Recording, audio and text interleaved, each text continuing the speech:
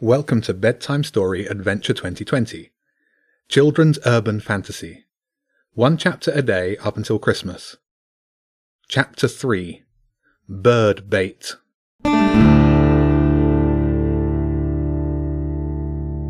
Moments later, much quicker than James had anticipated, there was a high-pitched whistling noise from above.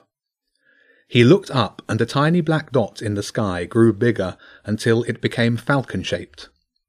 A split second later, a peregrine falcon, the fastest animal in the world, was perched on the step next to James. "No angry girl about to cause death and mayhem," it said in a refined voice. "I'm disappointed.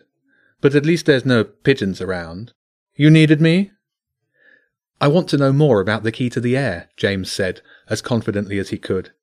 He hoped he wasn't wasting his, or the falcon's, time. The bird rocked from one large yellow talon to the other. "What? No, thanks for coming," or "Hello, how are you?" it said mockingly. "Thanks for coming," James said quickly. "To be honest, I wasn't sure that the feather would still work." "Like I said before, it's very distinctive, seeing as it's part of a powerful key." "Can you tell me more about it?" James asked hopefully. "I know a few things about it, but I'm not the subject matter expert. There is a book on it somewhere, lost probably, along with a special map." "A map? Over summer we found a map which shows the underground rivers." The bird raised a feathery eyebrow. "Well, aren't you full of surprises?" It didn't sound surprised at all. "And the map shows far more than just the rivers. As the keys became less and less used, and some were lost, the map and book were squirreled away for safekeeping. But you'll need help to read it. I would speak to—" There was a shuffling noise from behind. James twisted round, and the falcon beat its wings furiously, pushing hard off the step with its strong talons. Wind from the falcon's wings lifted dead leaves and dust into the air. A shadow hissed through the air from beside the clock tower. A net with weighted corners. James leaned back to avoid it. The air went still as the net covered the bird, dragging it in a tangled mess to the ground at the bottom of the steps. James leapt down to free the bird, reaching out with his right hand to grab the net. A sound like a gunshot cracked in his ear as pain flashed through his hand, causing him to jerk it back to his chest. At first he thought it was an electric shock, then a deep red mark appeared on the skin on the back of his hand, and blood started slowly seeping up to the surface. The sound echoed around the park, sending a handful of pigeons furiously into the air from their perches on the clock tower. "Not so fast, boy." A woman dressed in black walked swiftly toward him. She had a top hat on her head and a black whip held loosely by her side. A mass of black lines covered her neck.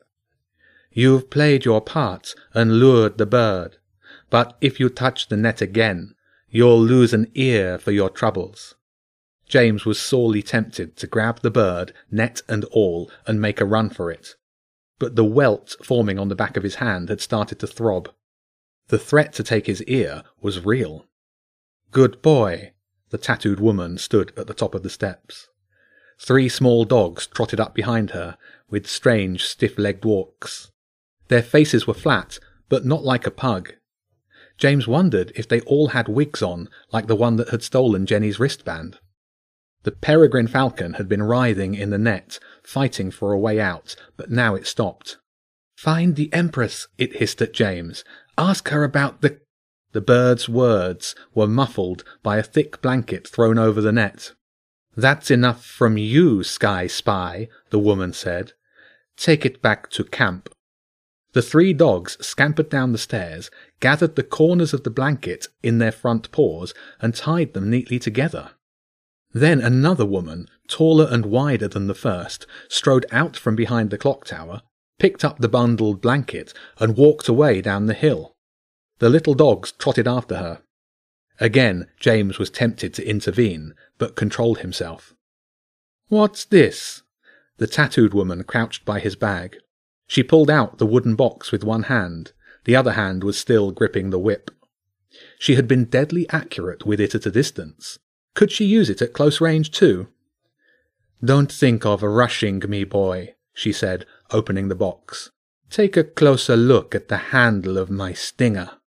She turned the whip handle toward him, and a blade flicked out, dull silver in the grey light. "You wouldn't be the first human to test the sharpness of my blade." "What do you want with the falcon?" James asked, edging away from the woman. "Just a little privacy. I don't like being spied on. And I want to know why there are local children carrying around such artifacts." She held up the box. "I'll be taking these with me. And no need for you to go sneaking around the big top. All the schools will be invited to attend the performance, one class at a time." "But that's mine," James said. "You've got no right to take it." "Don't I?" she said, and she tucked the wooden box under her arm and set off back toward the circus. James was left standing, angry and speechless by the steps. He wanted to pick up a rock and throw it at the tattooed woman's back. But there were no rocks to throw, and his hand felt like it had been pulverized by a sledgehammer. A bruise an inch wide and 2 inches long was developing on the back of his hand. A thin, darker line ran through the center of the bruise, blood still seeping out of it, forming a red line that ran between his knuckles. He flexed his fingers gingerly and groaned. The woman had taken the box. All of their magical keys plus the original Badger Stone were in it. The only stroke of luck was that he still had the feather tucked into his hat. The key to the air would not work without it. Slumping onto the top step, he checked his bag in the hope that one of the keys had fallen out. He sighed. The bag was empty. Once again, he found himself wishing he'd followed Jenny's advice. Now he'd have to tell her that he'd lost the bones of Kerberos. Confessions would have to wait, however. It was time for more private tuition. French this time. He swung his bag onto his back, then froze. A little dog was running toward him in a stiff-legged way. Probably been sent to follow him home. James looked around for a weapon. There was a thick stick leaning against the clock tower. It had been thrown and chewed a lot, but was heavy enough to do some damage to a little dog. Gripping with his right hand was painful, so he held the stick in his left and turned to face the dog. It walked awkwardly up the stairs and trotted over to him. Just a little nearer, then it would be within reach. James raised the heavy stick slowly above his head. A little nearer. "Come on, doggy." The dog slowed and raised its flat face. It wasn't one of the three that had bundled up the falcon.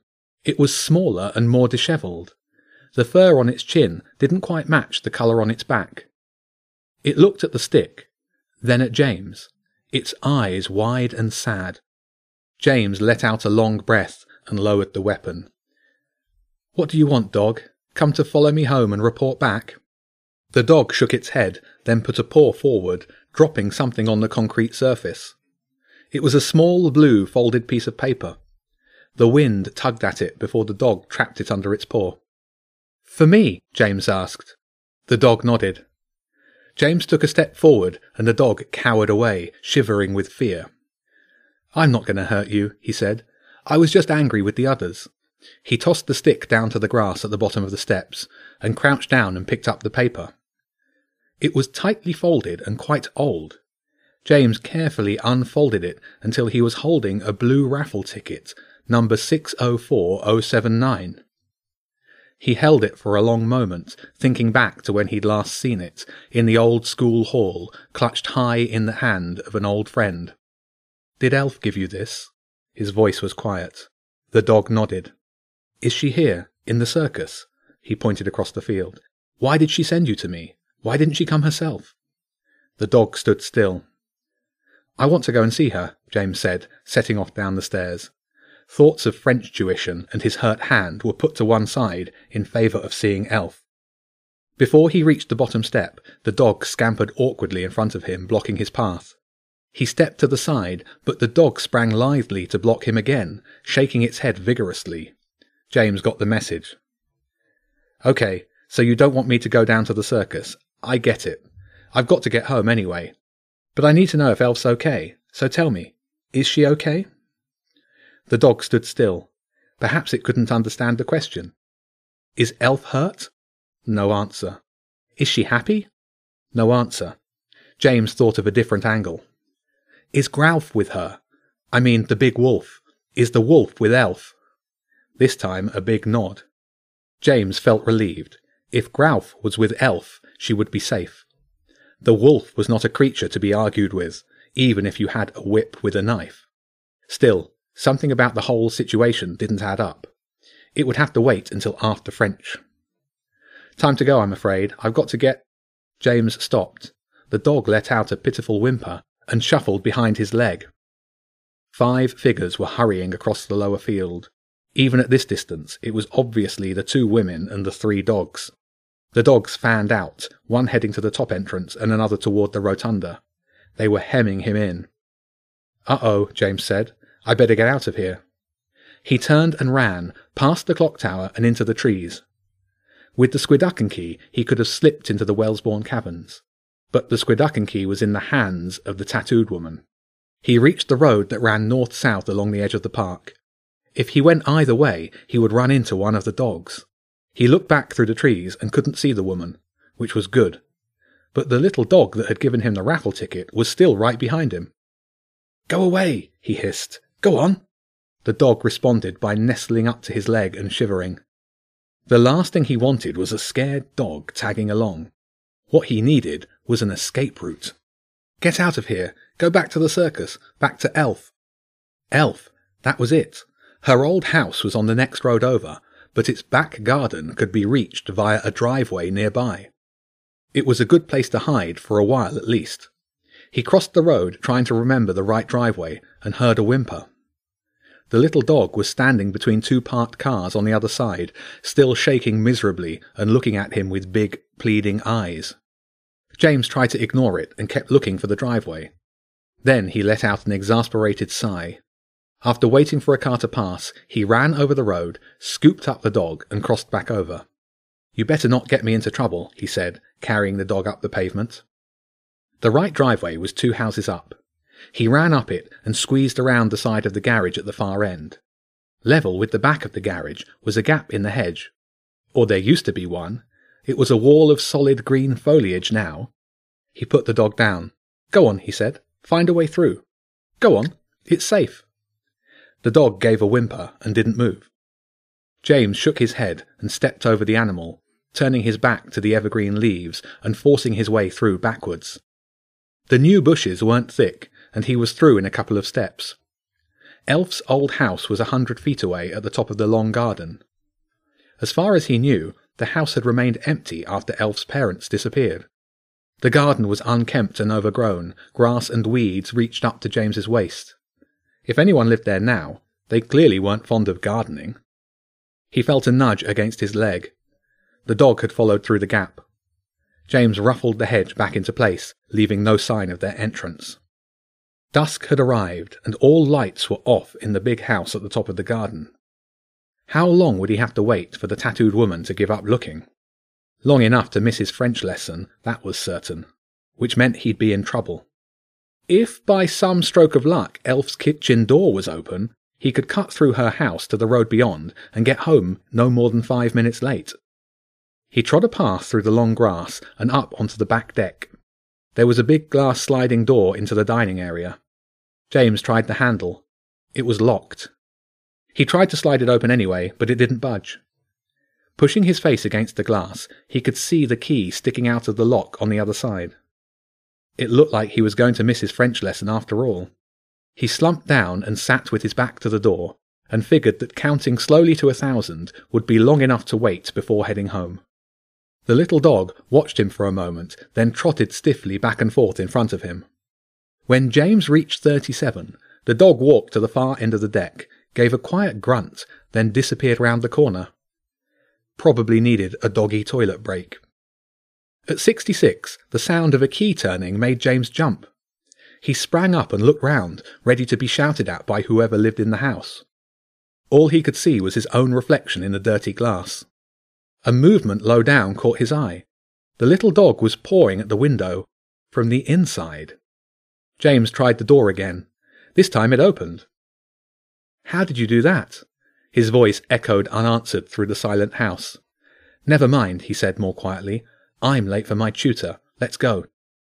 Apart from layers of dust, the house was in good order. A fruit bowl on the kitchen table caught James's eye. It had a set of keys at the bottom. Whether it was because he'd just lost the bones of Kerberos, or simply because he thought they might be useful, he picked up the keys and put them in his coat pocket.